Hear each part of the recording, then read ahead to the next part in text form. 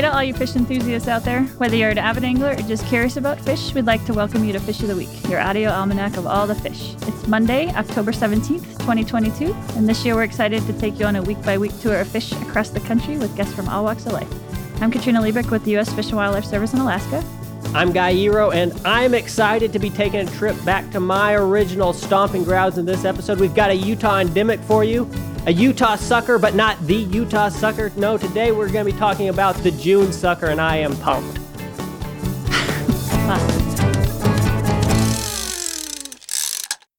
Talking with us about this fish are two fabulous guests. We've got Russ Franklin, who's the Assistant Program Director for the June Sucker Recovery Implementation Program. We've also got Chris Kelleher, and he's the Recovery Program Director for the Utah Division of Wildlife Resources. So warm welcome to both of you guys. Glad to be here. Glad to be here. Thank you. So Russ, when you and I were chatting ahead of this episode, we talked a little bit about what this really cool native fish looks like and how those looks and the name sucker in there might influence people's perceptions about it. And I was hoping we could kick things off with you helping us imagine what it would be like to have this fish in hand. And I know they look different from juvenile to adult to spawner. So just give our listeners a little insight about this fish and what it looks like, please. If you can picture this fish, and I'm going to close my eyes. I don't know why, but I am going to close my eyes. The full-size fish is around 20 to 24 inches. So it's a decent size freshwater fish in a stream. Typically, especially during the spawning runs, they're going to be lighter on bottom. They're going to be darker on top. A lot of times they'll either have a mottled color or they'll have some stripes on them. The males will. A lot of people think of the name sucker. They think it looks like a carp. And it doesn't look in any way, shape, or form other than they're both fish like a carp. The most distinguishing feature on them, obviously, is the mouth. They're a mid-level planktivore, and they do have low lips on them. Chris, anything that I've left out that you can think of? The June sucker is what's known as lake sucker. There's 4 species within that genera of Chasmistes, and they've evolved in lake systems to feed on plankton in the middle of the water column. So they've got a forward-facing mouth rather than a bottom-facing mouth like typical suckers do. They're real robust fish. Really, when you have a healthy one in your hands, there's size to them. One, thank you for bringing up the difference between the lake-adapted and river-adapted suckers. And I'd like for you to maybe expand on that some more. And also, how can people, if they run into, say, this sucker, distinguish it from more common suckers in the state? A river sucker is going to be found, of course, in the rivers. But we also have common Utah suckers in Utah Lake. Primarily, the easiest way to tell the difference is the mouth features. And those riverine suckers, they feed off the bottom. They have really papillated lips that sense food on the bottom. And the June sucker's mouth, they don't have the big papillated lips. Their mouth is terminal and forward-facing. As they move through the water column, they just open that mouth, and then they have these gill rakers that collect plankton that then they eat, that then gets moved down into their stomach. It's not a lot different than any midwater planktivore like the rainbow trout in terms of what it feeds and how it behaves. Okay, this place and this lake, we'd love one of you to take us to the Utah Lake system, what it was, what it's like now, and how does it fit into the larger context of the Great Salt Lake and Utah more broadly? Thinking about Utah Lake, the size of the lake varies quite a bit depending upon the type of year that we're having. And if we have multiple dry years, the lake level can fluctuate quite a few feet. At its deepest on a good year, I want to say we're right around 12 to 14 feet deep. In the drought of the 1930s, it was so dry that you could actually walk across the whole lake. I think the deepest spot in the lake during the drought was about 12 inches of water.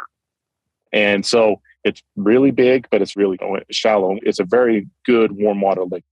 You know, Utah Lake, it's a lake in the Bonneville Basin. And the Bonneville Basin historically had a huge lake that extended into Nevada and Idaho called Lake Bonneville. And about 10,000 years ago, that lake broke through an area called Red Rock Pass up in Idaho and completely drained the lake. So it was just this huge flood in the history of this species. And that dropped the lake down to what we have now as Utah Lake, which is a freshwater lake that feeds into the Great Salt Lake, which is a salt lake that doesn't have any fish in it. So historically, this was a huge lake system with Bonneville cutthroat trout, June sucker, and a number of other species. But then when that lake receded, Lake Bonneville disappeared. We ended up with a unique fish assemblage in Utah Lake that's found nowhere else in the world. And since then, there's been some more changes, right? What are some of the changes that have happened in more modern times that have impacted that kind of historical fish community? Yeah, huge anthropogenic changes. The state of Utah is the second driest state in the nation, and we've developed our water resources to the maximum extent possible in a lot of places.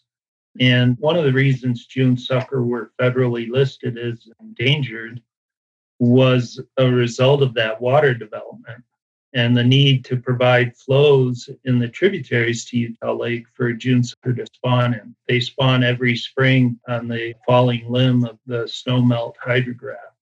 Much of the water that's been developed is based on those high flows as well. They fill our reservoirs upstream and that sort of thing. So we really needed to figure out a way of balancing that resource use and development with recovery of this fish. And that's the reason the June Sucker Recovery Program was formed.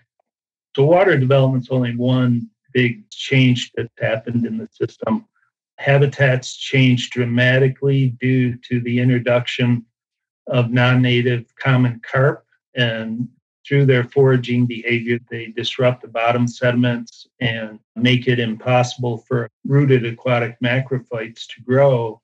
We feel that those macrophytes are essential to provide cover from other non-native predators. So one of our big efforts has been to control common carp in the system and to try to get macrophytes back into the system to provide that habitat complexity. Yeah, you guys have removed a lot, correct? Pretty incredible amount. This year, 30 million pounds of common carp will actually get over that threshold this year.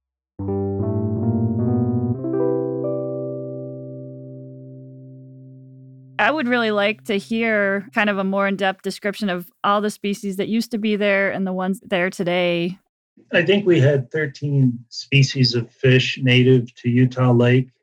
Utah chub, Bonneville red side shiner, mountain whitefish, Bonneville cutthroat trout were a big one. Primarily, the native fish community had a lot of minnow species relative to the total fish in the system, and one major predator, and that was Bonneville cutthroat trout. Got very few small fish in the system. We've had a lot of sports fish species introduced: walleye, white bass, a number of panfish, largemouth bass, smallmouth bass. We're really predator heavy. So that's a challenge that we are dealing with as a recovery program, and really exemplifies why we need to have some habitat complexity in there in the form of hopefully rooted aquatic macrophytes to balance out predator-prey dynamics. June sucker adult females produce 80 to 100,000 eggs every time they spawn. Right now, because of our captive hatchery and augmentation, we've got a population between 30 and 50,000 fish out there. If half of those are females and they're producing 80 to 100,000 eggs every time they spawn, June sucker could in and of themselves provide enough to support the predators out there, I think, as long as they have the habitat complexity to avoid predation to maintain a stable population. We're approaching completion of a habitat restoration project there that's restoring the delta characteristics to that lower river system, and that will provide a lot of that habitat complexity for those early life stages. Was it channelized and now it's becoming more complex? Right. All the tributaries have been channelized into Utah Lake over time. That's another habitat change that occurred. with the settlement of the area just to expedite water deliveries and prevent flooding from agricultural areas and that sort of thing. Seems like with such a big, complicated system, there'd be a lot of techniques being used to both restore and also understand it. What are some of those techniques being used, and what's some of the science being done here? We've sorted the threats into what we call recovery elements designed to address specific threats. A big one's water management and development. Another one, non-native fish control, habitat development and restoration, information and education outreach, because we've had negative implications associated with the Endangered Species Act and endangered species in general. And then Utah Lake had a really poor reputation as just a polluted water body, in public perception was really low. That's turned around as a result of a lot of the program activities. What are our other recovery elements, Russ? Genetic augmentation. Oh, yeah. Yep. And research, that's going to be a big one. They did research and they found that the size of fish that we were stocking, it increased dramatically the survivability if we increased to about 300 millimeters in length. And so What's that in inches for folks? 10 to 12 inches. Big. Yeah. So it's a decent sized fish and the survival rates went way up. I think maybe this year, if not this year, next year, we're going to hit the mark where we will have stocked over 1 million June suckers into Utah Lake. Amazing. Going from 22 or 24 pairs of fish back in 99. Is that when it was? Yeah. Yeah. The late 90s, yeah. You went from 300 spawning individuals, and now we had this year to over 5,000 that are tagged, which, like you said earlier, is probably low-end estimates, 30,000 to over 50,000 fish in the Provo River. I mean, obviously, we went from endangered to threatened is how well the program has gone over the years. So, I mean, it's pretty impressive. And a lot of that is due to these recovery elements, that a multi-pronged attack at just not focusing on one area. Currently, I'm sitting down here in the Provo River Delta. I mean, this is 260 acres roughly of habitat that is going to be restored here. Well, probably summer of 2024 is when it'll be pretty close to be completion. And this is going to provide the nursery habitat that we're missing out on the lake. That's cool. So this is some impressive improvement that you've seen in just a matter of decades. How do these recovered numbers stack up against estimated historic abundance?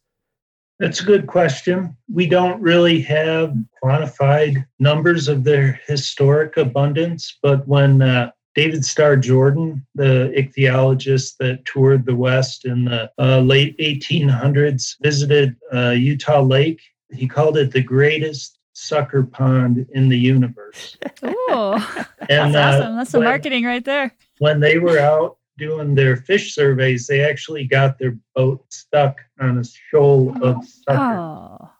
Oh my gosh. Wow. That's how thick they were. That's amazing. Yep. Was this and is this fish important to the indigenous peoples? Very Utah? I mean, that's a huge amount that you're talking. That's crazy. Yeah, very much. The Native Americans camped on Utah Lake, and I heard from one person once that his ancestors came from as far away as Mexico when June sucker were spawning in the spring to get fish. And they'd salt and dry the fish, and then they trade for whatever their needs were as well. At that point, they did have the Utah and the June suckers. They pretty much had almost 2 months of a lot of fish spawning and going up these rivers. Wow. Pretty cool. That's very cool. Yeah.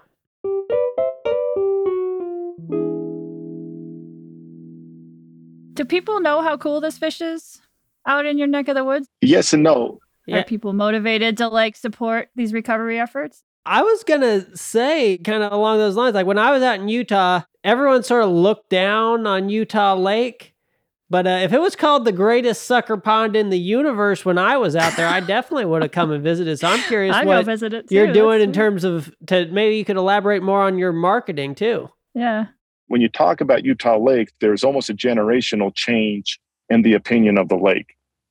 And so if you talk to someone who's younger, their views might not be as favorable as the older generation that had a lot of experiences tied with Utah Lake. We do have public outreach. We've done different events. And the more people get to know about the June sucker, the more they get to know about Utah Lake, we are changing the perception. A lot of fishermen around here, they have a good opinion of Utah Lake. And a lot of times what we face here is a stigma about Utah Lake because you've got a bank on the side. And if you don't have any vegetation holding all the soil there and you get constant rains, all the soil keeps running off the side of the hill. Yeah, things are going to look bad. And that's how it is at Utah Lake right now. But realistically, it's a great lake. And the more that we educate people, the better their opinion of the lake. And that impacts the perception of the June sucker. I think Guy needs to go catch one. No, I won't target it while they're still listed, but yeah. I just was wondering, because if you get those kinds of increases, it might get to the point where really letting people know the difference between the carp and the suckers becomes even more important than it already is. Oh, yeah, for sure. Hopefully we'll get to that point. Yeah, hopefully we get to the point where they are delisted and recovered and come back under state management authority. I think we'll get there in Russ's career, probably not mine, but it's exciting to see how far this program has come. And it's really the result of the partnership that was developed and the trust among the partners that have been able to really attack all of these recovery elements that we mentioned in a way that's allowed for this recovery to occur. What's kept you motivated to work with this fish for so long? And I guess just why should people care about this fish versus all the other fish that we've got now out there that are not native to that system? Every biologist that works on any species, I think, develops a passion for the species they're working for and understand the issues that they're dealing with. And I've been a Buffalo Bills fan my whole life, so I always root for the underdog. And if there's an underdog in the fish world, it was the June sucker. It's just the way things have worked out with my career, and I've really appreciated it. And as much the June sucker as the system it lives in, the Utah Lake system, and it's such a unique system, and so many migratory birds and other species depend on that lake. And it's just been a real highlight of my career to be involved with the people that are working on June sucker recovery and working on improving the lake, because it's just a special place. That's awesome. How about you, Russ? Why do you like this fish? The challenge, number one, here now, when I'm coming in as it's gained momentum. Chris started when the momentum was going the wrong way and they turned it around. I'm coming in as the fish is got, significant momentum going forward. And here is a fish species that is, obviously all fish are dependent upon water, but here's one that is dependent upon spawning runs to actually be able to live on. So how are you going to help and have spawning runs in the desert? And you couldn't have stacked more challenges against a species from the get-go. And so, yeah, it's been fulfilling and it's great just because how far it's coming and where it's going. There's 10 different partners working towards a common goal of rescuing, restoring, and recovering this species. You don't see this very often when so many different entities can actually work together towards a common goal. And it's awesome to be part of something like that. It's like being on one of the greatest sports teams out there, because not only are we winning, but everybody is getting along and it's just moving in the right direction. That's awesome. Great that having all those different people working together really becomes an asset rather than having to work across these lines, just holding things up. And in addition to the partnership, we've always taken a solid scientific approach using an adaptive management and learning as we go. And we've learned so much about the species. We knew nothing when we started with this species. We've learned so much, and we've been able to apply that because of the efforts of our partners under their different mandates. And it's just been an excellent program to be involved in. That's awesome. That's so cool. We wish you all luck. Thanks for coming on, guys. Okay, folks, we hope you get out there and enjoy the former greatest sucker pond in the universe. We'll see y'all next week.